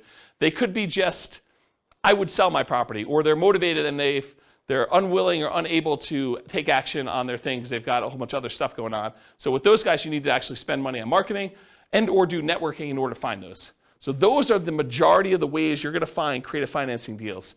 Of course, can you find a property that you could buy subject to in the MLS? I've done it before. It's really rare. I think I've only done it once. I've bought one property from the MLS subject to. There are some people that teach buying lease options from the MLS, but it's usually a strategy for properties that have been sitting on the market for a long time in a very slow-moving market. So, this is around circa 2008 or so when we had a lot of inventory and properties were not moving very quickly. And one of the solutions that investors would go to is they'd go to properties that were listed in the MLS and they would say, look, I know you had your property listed for sale. It's been on the market for 6 months. You guys haven't had any offers. How about I do a lease option? You stop the bleeding, especially a property that's vacant. I'll stop the bleeding. I'll come in here and I'll make payments on it. And then I'll agree to buy it from you for this price a year or 2 or 3 down the road. And I think for some sellers, that was a good solution to their problem. And I think if we got into a soft market again, I think that could come back. With as hot as the market has been for the last, whatever it is, I think the probability, you can still find them, but the probability of finding those is lower with a really hot market. And then I think really occasionally, especially with a loan assumption, you may be able to find real estate owned. Right now, there's so few properties that have been foreclosed on. I think we're literally at all-time lows. I was looking at some stats on this recently.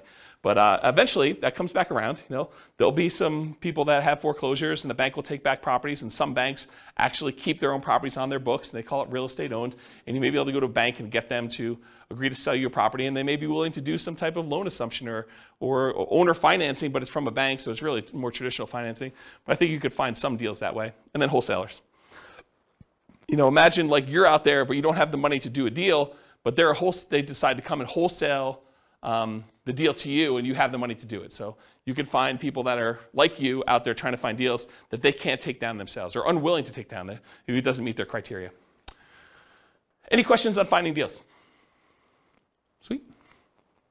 So to analyze deals, you can use the spreadsheet, realestateFinancialPlanner.com/spreadsheet.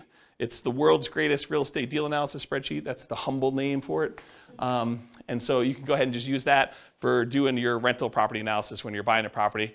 Just put in, what you're putting down on the property, what you're going to get for income on the property, and you can do all the analysis you need to for that. Any questions on analyzing deals? I probably need to do like a class on how to analyze deals, like how to fill out the spreadsheet, right? Or no one needs that? No one needs that? Wow, okay, I won't do it then. Sweet, save me a night. All right, market conditions. Really, no one needs it, huh? That's good. Market conditions. So, and ideally, markets where you can find properties with flexible sellers willing to accept creative financing. I think that's the definition of the markets that work for this. Markets with at least decent demand. Sometimes you can find deals, but it's really hard to liquidate the deals, and that's why you can find them. So I think you have to kind of balance those out. You need to find a deal that's good enough where you can actually make the deals work on the exit side. It is challenging in markets where sellers have lots of options. If a seller can go list their property, get 20 offers the next day by putting in the MLS, it's really hard to get your creative financing deal accepted. Really hard, right? I mean, if they have options of 20 offers, 5 of them are all cash, above asking price, no contingencies whatsoever. Another 10 of them are above asking price but with loans, and 5 of them are at list price or slightly below because they're just not in touch with reality. What solution do you offer them as someone coming in with creative financing, right? That's the hard part. You need to have a solution that you can offer to somebody that solves the problem. And if they have the ability to solve their problem another way, it's going to be really tricky for you. And then also a challenging market is low buyer demand. If you can't get rid of your property, if you can't put a tenant buyer in there, that's problematic.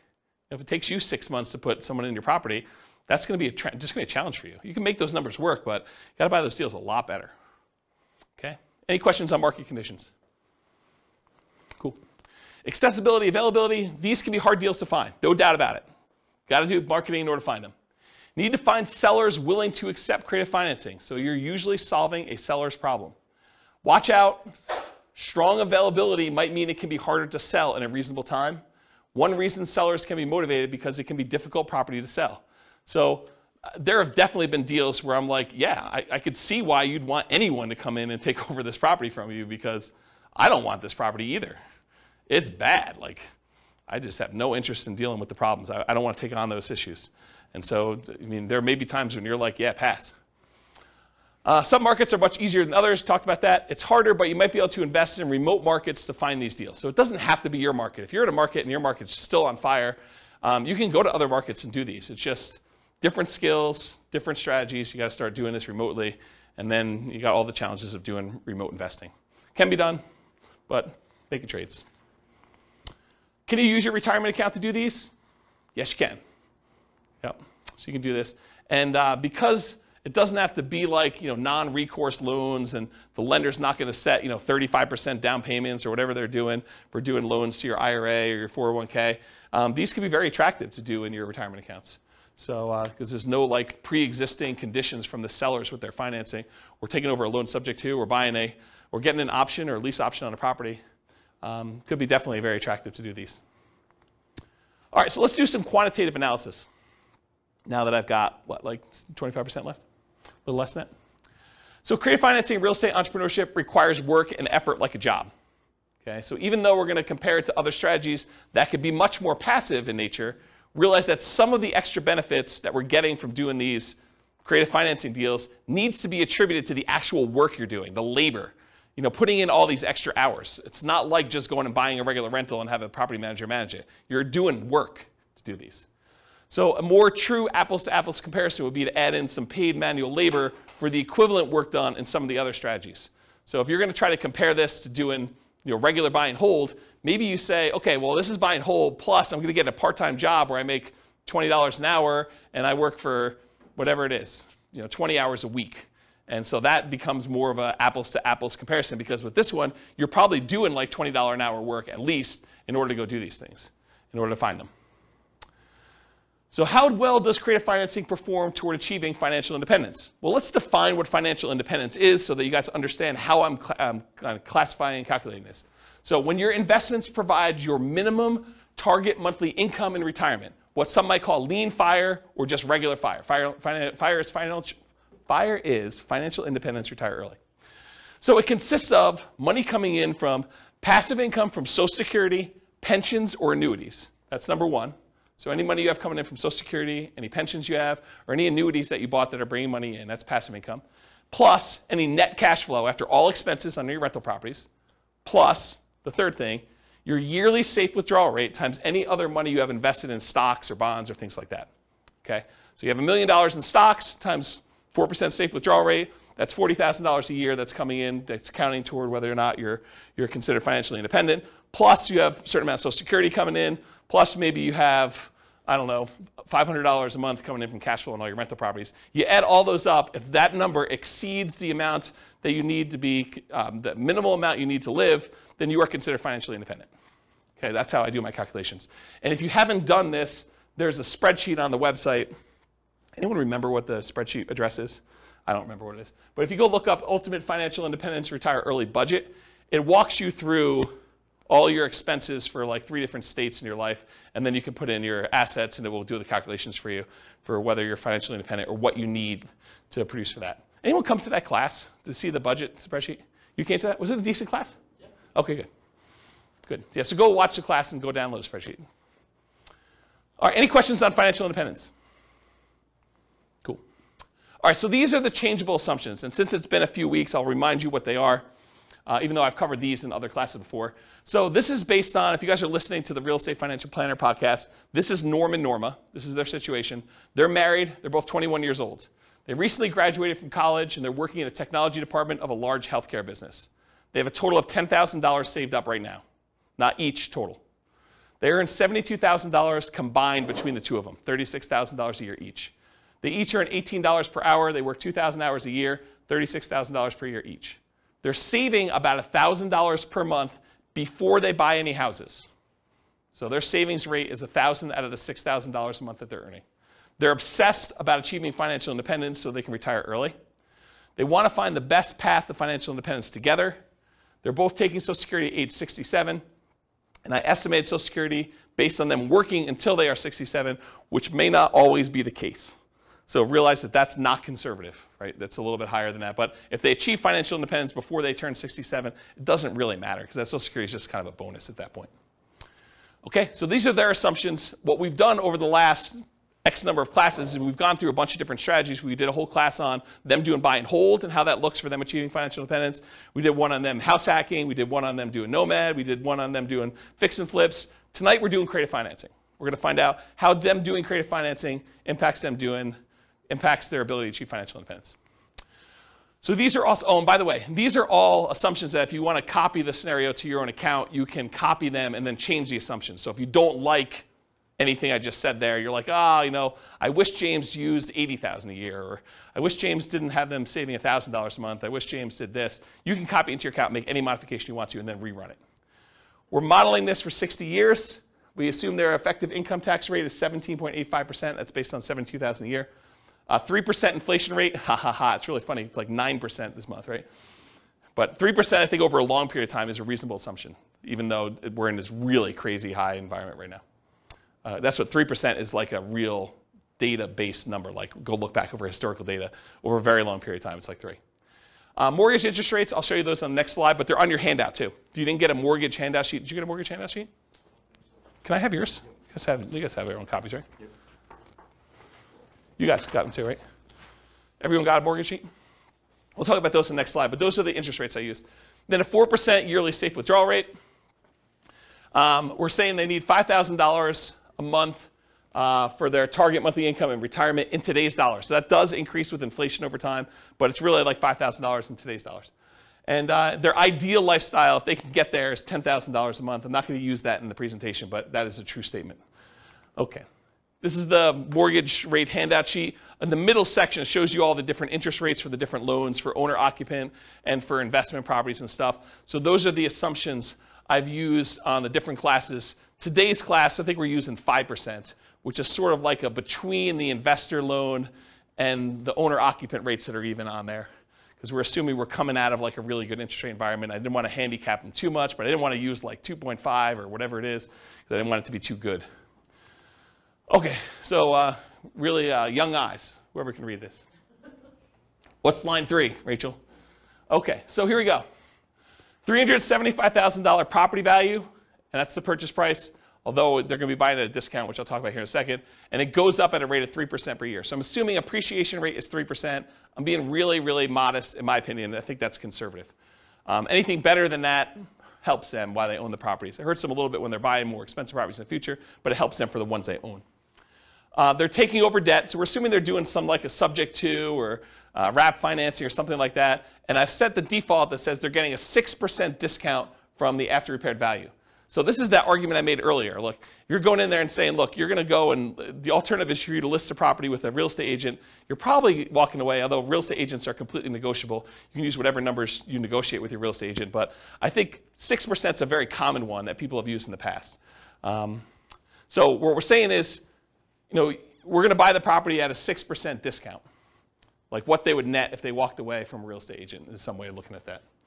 4% of purchase price in the cost of acquisition, and we list this as closing costs. And where I got 4% from was 2% for down payment. So we're going to give the seller 2% to have them walk away, essentially, which really means that they're not getting 6% discount. They're really getting more like a 4% discount, right? Because we're going to give them about 2%, although it's 2% of the purchase price and 6% discount from ARV, but it's close. So 2% for down payment. We're going to need to give the seller some money. 1% in marketing costs, so 1% of the property value, our purchase price, is what we're going to use in order to spend on marketing, postcards, letters, bandit signs, whatever we're going to do in order to find deals. But we're assuming that that's a cost to doing the deal. And then 1% in the actual closing costs, going to get title work done, closing services, notary, legal fees, whatever it is there. So I just put that in there as kind of like a placeholder. So I use 4% for our transaction costs to do that. Seller's not giving us any concessions. They're motivated. We require 6 months of reserves of personal expenses, this property's expenses, and each of the other properties that you've already bought. And so I want to talk about this for a minute because it's kind of important. I use 6 months of reserves because I think it's prudent for you to have these reserves, right? I think you acquiring rental properties and not having your personal reserves and you not having reserves for the other rentals you have or you having reserves for the one you're about to buy, I think is kind of silly. But I did run some variables. I ran some variations on these. But really, I said to start with, we're going to say you need 6 months of reserves of personal, 6 months of reserves of all the previous properties you bought, and 6 months of reserves of any properties you're buying in the future. I think that's prudent to have moving forward. And so you need to have all those reserves in order to be able to buy the next property. No debt to income limitations because you're basically taking over debt. So you don't go to the bank and qualify, so there's no DTI calculation that's going to limit you purchasing things, which did exist in other scenarios we ran, right? Buy and hold, nomad, house hacking. We looked at your DTI to make sure that you could qualify. In this case, we don't, right? We're not doing DTI because you're not qualifying for the loans. We're not doing loan assumption in this example. You're getting 1.5% of your purchase price back as a rebate from the tenant buyer when buying. So after you buy the property, I'm assuming that your tenant buyer is going to come up with at least 1.5% down. In this case, it is 1.5%, but I think that's a fair number to use. It's going to be about $6,000, something like that, right? This gets applied to a credit when they buy it from you in 4 years. Now, the math, the way that we model this is not great for how we give the credit back, but I did include it in a really rough sort of way, but it's not perfect. I just wanted to warn you about that. We're using a 5% interest rate that you're taking over on the loan and that you are paying PMI. They do have PMI on their loan. They didn't put that much down, so they got private mortgage insurance. We're using a 360-month loan, 30 years. $2,600 per month in rent, but rent also increases at that same inflation rate, 3% per year.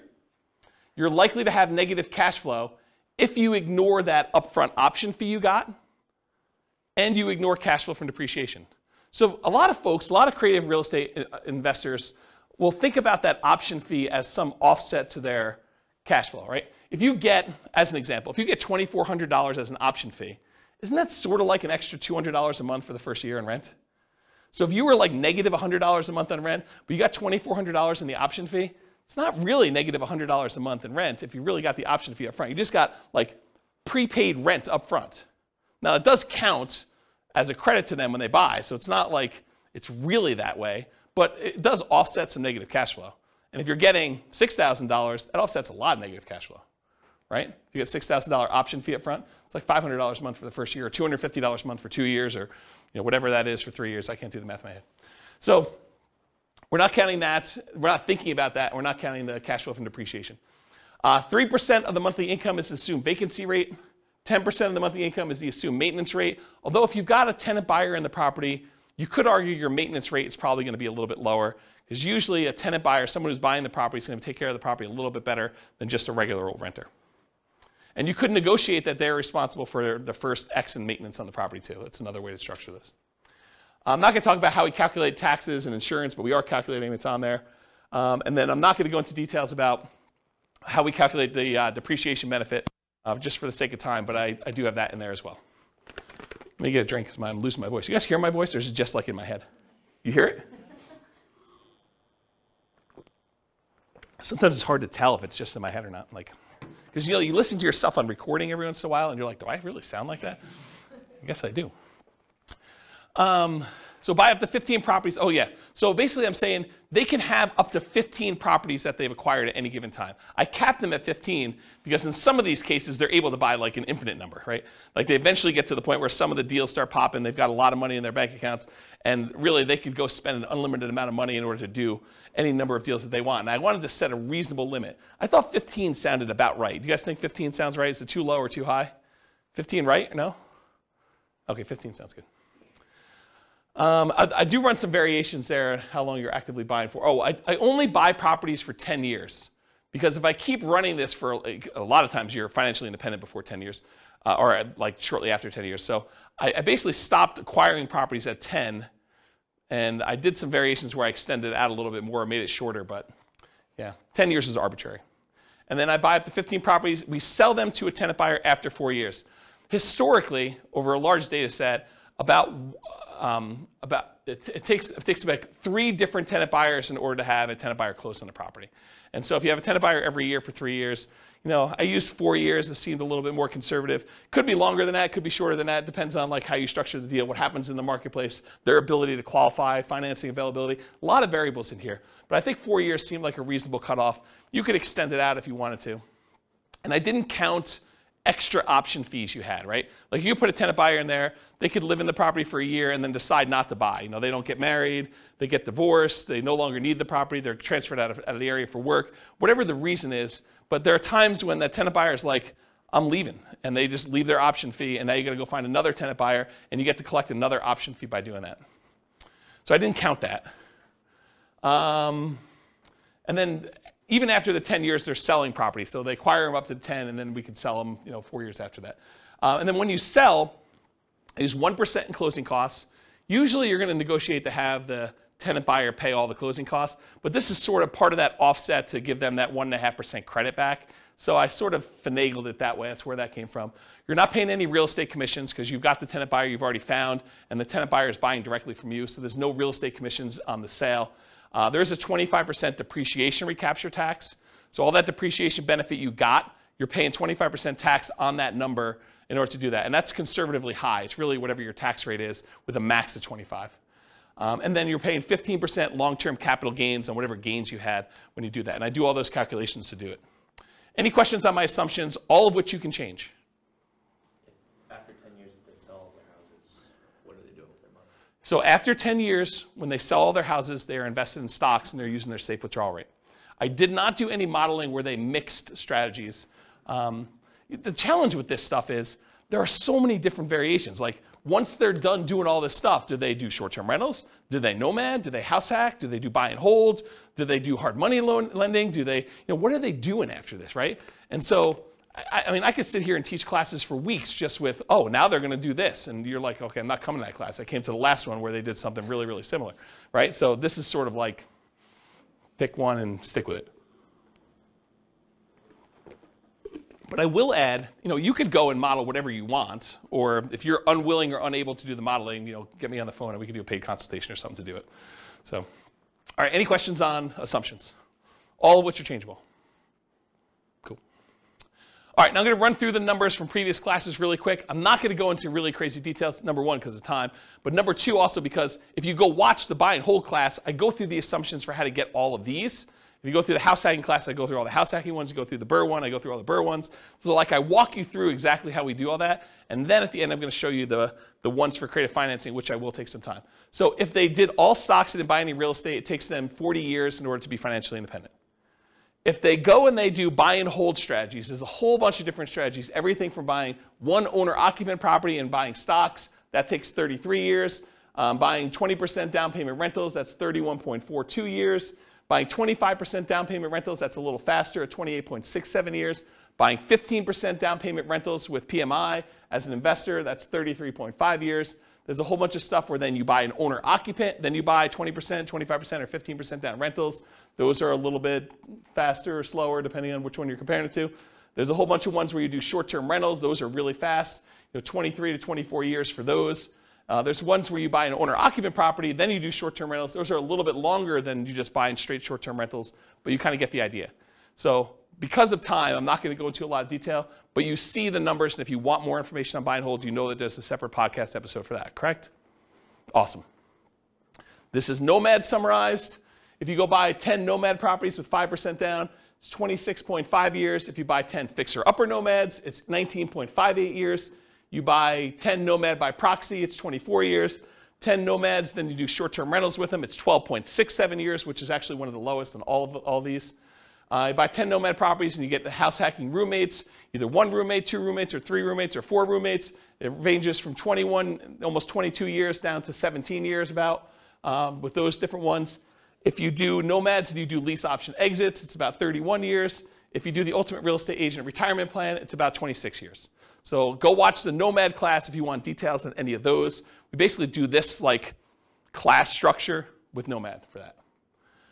Here's the house hacking summary, and it went from vertical to horizontal because there's too many.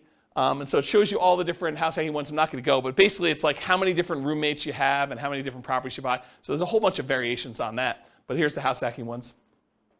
Then I did Burr. There's 3 different Burr ones. There's doing Burr where you have, you leave 10% in the deal. That's almost 22 years. There's Burr where you leave 5% in the deal. That's almost 18 years. And then there's Burr where you can leave nothing in the deal, and that's just under 15 years for doing those. And then this is the quick turning class where you're doing flips, whether you're flipping like every 6 months, every 9 months, and how much you're making with the flip, 25K, 30K, 35K, 40K, 45, 50. If you do live-in flips, you do 2-year tax advantage flips, you do 2-year tax advantage live-in flips, you do all these different variations. So there's a whole bunch of different ones on here for all the different fix and flip ones. Go watch the fix and flip class for the numbers on that. And then here's the summary of all the ones so far. And what I tried to do to make it a little easier for you is I tried to color code them. So all the ones in red over here are all the all the buy and hold strategy ones. And this shows you how many months it took them to be financially independent using that definition we did before. And so now you can see the relative sizes of all these different strategies. So you can see how long it took all the different buy and hold ones, how long it took all the different Nomad ones, how long it took to do all the Burr ones, how long it took to do all the quick turn flipping ones, and then how long it took to do the house hacking ones. And you could just see visually which ones tend to be the faster strategies. Of course, the detail is something you'll want to go listen to the individual class for. But in general, Nomad looks really, really good. Burr looks amazing if you could do Burr deals. There's a lot of flipping stuff that looks pretty amazing too. House hacking seems, I don't know, pretty good, maybe a little bit better than buy and hold if I had to kind of eyeball that. But you can kind of get a feel for like the different strategies and how they might perform. Does that make sense, everybody? Okay. What about creative financing though? So I did creative financing where I varied reserves. So down here is that 6 months of reserves.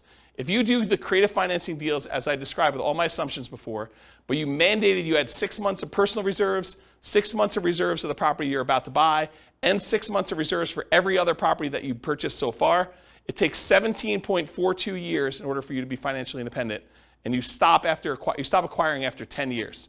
So basically that's how long it takes you to do it. If you drop down to just 5 months of reserves for all 3 of those, you drop down to 15.42 years. So you save 2 years by doing that. If you drop down, you only have 4 months of reserves for each of those. You drop down to 14.25 years. If you do 3 months of reserves, it's just under 13 years. You do 2 months of reserves, which I think is pretty risky.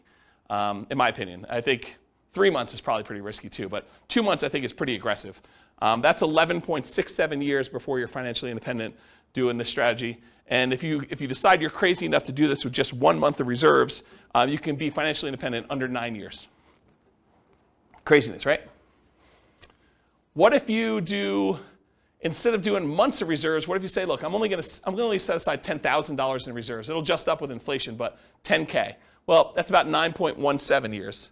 If you do just 10,000 in reserves. If you do 20,000 in reserves, 9.92 years. 30,000 in reserves, 12.67 years. $40,000 in reserves, 13 years. And $50,000 in reserves, 13.75 years. So you can kind of compare those. And then the ones below it are all the 1 month, 2 month, 3 month, 4 month, 5 month, 6 months of reserves instead. Okay, any questions on those? All right, last one I think. Nope, sorry, 2 of them, 2 more.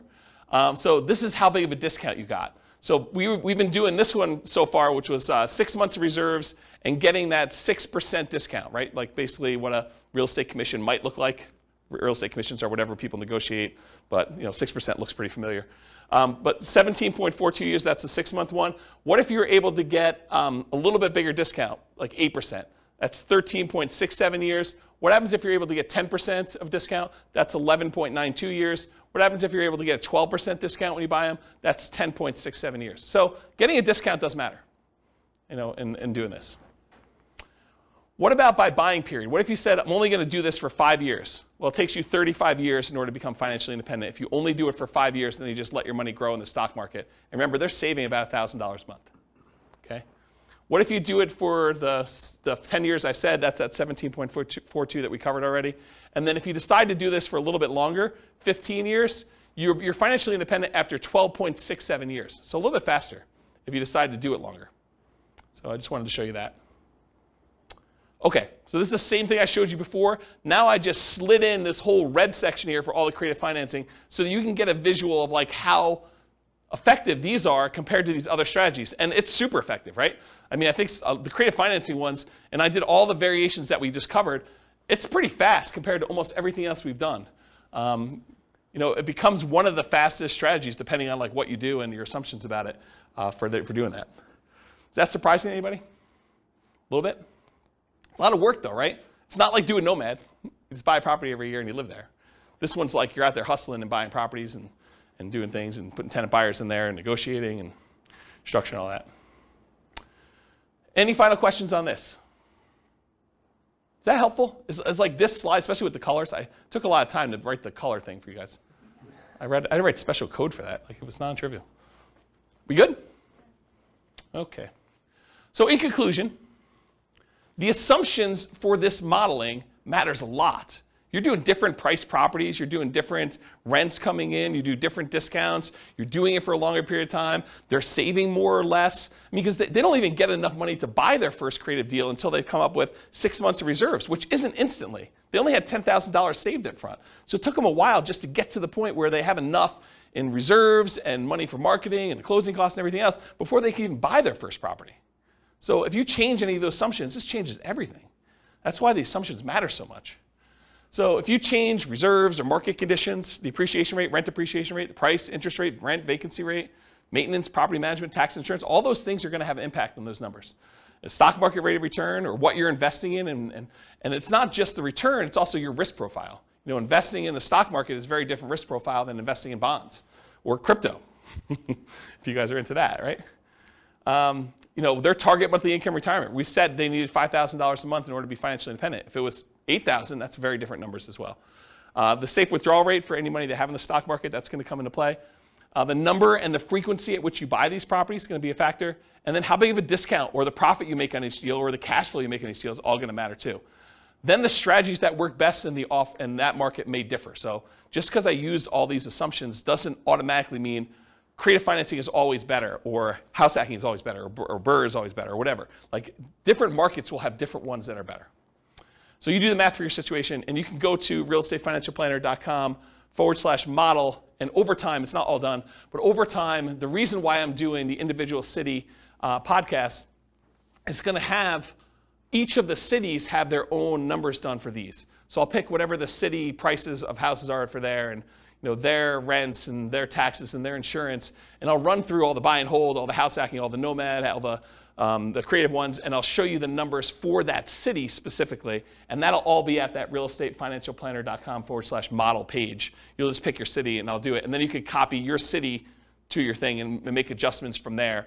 And then I'll be able to show you which cities are better, which I haven't really done a lot of work on, but that's where we're headed with that.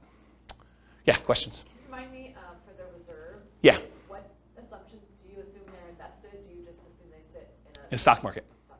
Yeah. So instead of modeling and saying, okay, they're 10% in cash and 90% in stock market, I said, look, we're just going to simplify this down, and all of it's at 8% in the stock market. Okay. I thought that was it. I just Yeah. there was Yeah. a separation between that and like other investments. Yeah, we can model it differently. It's just a pain in the butt.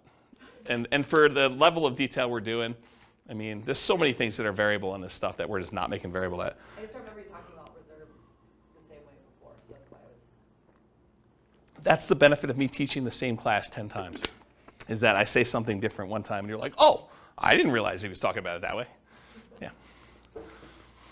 Okay, any questions? Because that's all I got, and I am like at time, and COVID voice and everything.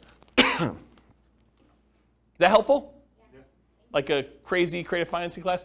Not probably what you were expecting coming in, right? You thought I was going to teach you how to do creative financing, which I may still do in another class, but this is sort of like, hey, now you know more about creative financing and the risk and scalability and how it performs, and I think this was the class that most people didn't know they wanted but do need.